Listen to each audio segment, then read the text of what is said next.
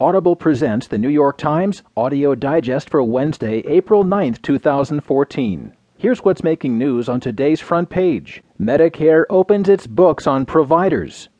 Thought safe, websites find the door ajar. And Pistorius details moment everything changed.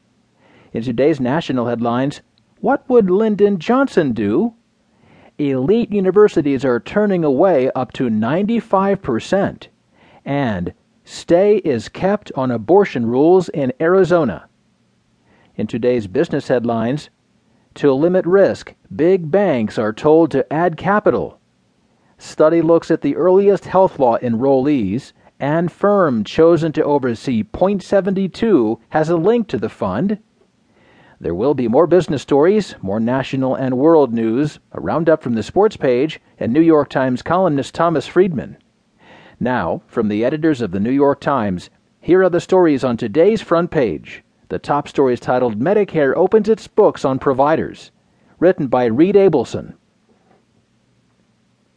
A tiny fraction of the 880,000 healthcare providers who take Medicare accounted for nearly a quarter of the roughly $77 billion paid out to them under the program, receiving millions of dollars each in some cases in 1 year, according to the most detailed data released in Medicare's nearly 50-year history.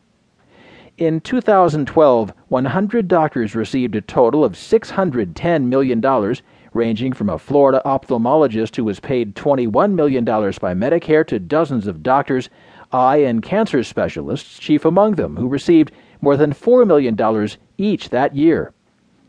Among the most expensive procedures, costing a total of $1 billion for 143,000 patients, is for a single treatment for an eye disorder common in the elderly. The Medicare data provides an unprecedented look at the practice of medicine, shedding light on the treatment decisions physicians and other practitioners make. It will also provide consumers with an ability to compare doctors and treatments in a way they have never had until now. Fraud investigators, health insurance plans, researchers, and others will spend weeks poring over the information about how many tests were ordered and procedures performed for every provider who received Medicare payments under Part B, which excludes payments to hospitals and other institutions. The Centers for Medicare and Medicaid Services is making the data publicly available on Wednesday. While total Medicare spending, including hospitals, doctors, and drugs, is approaching $600 billion a year, payments to individual doctors have long been shrouded in secrecy. For decades, the American Medical Association and others have blocked the release of the information, but a federal judge ruled last year that the data could be made public. Medicare paid $12 billion for 214 million office and outpatient visits, most of them described as between 15 and 25 minutes long. The practitioners were paid on average $57 a visit. Much of Medicare's spending is concentrated among a small fraction of doctors. About 2% of doctors account for about $15 billion in Medicare payments, roughly a quarter of the total, according to an analysis of data by the New York Times.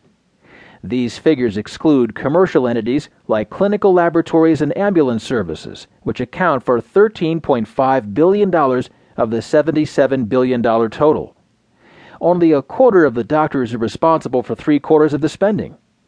A database, searchable by doctors' names, is available at nytimes.com. This is actually the most useful data set that Medicare has ever released, said Dr. Bob Coker, who served in the Obama administration and is a partner at Venrock, a venture capital firm.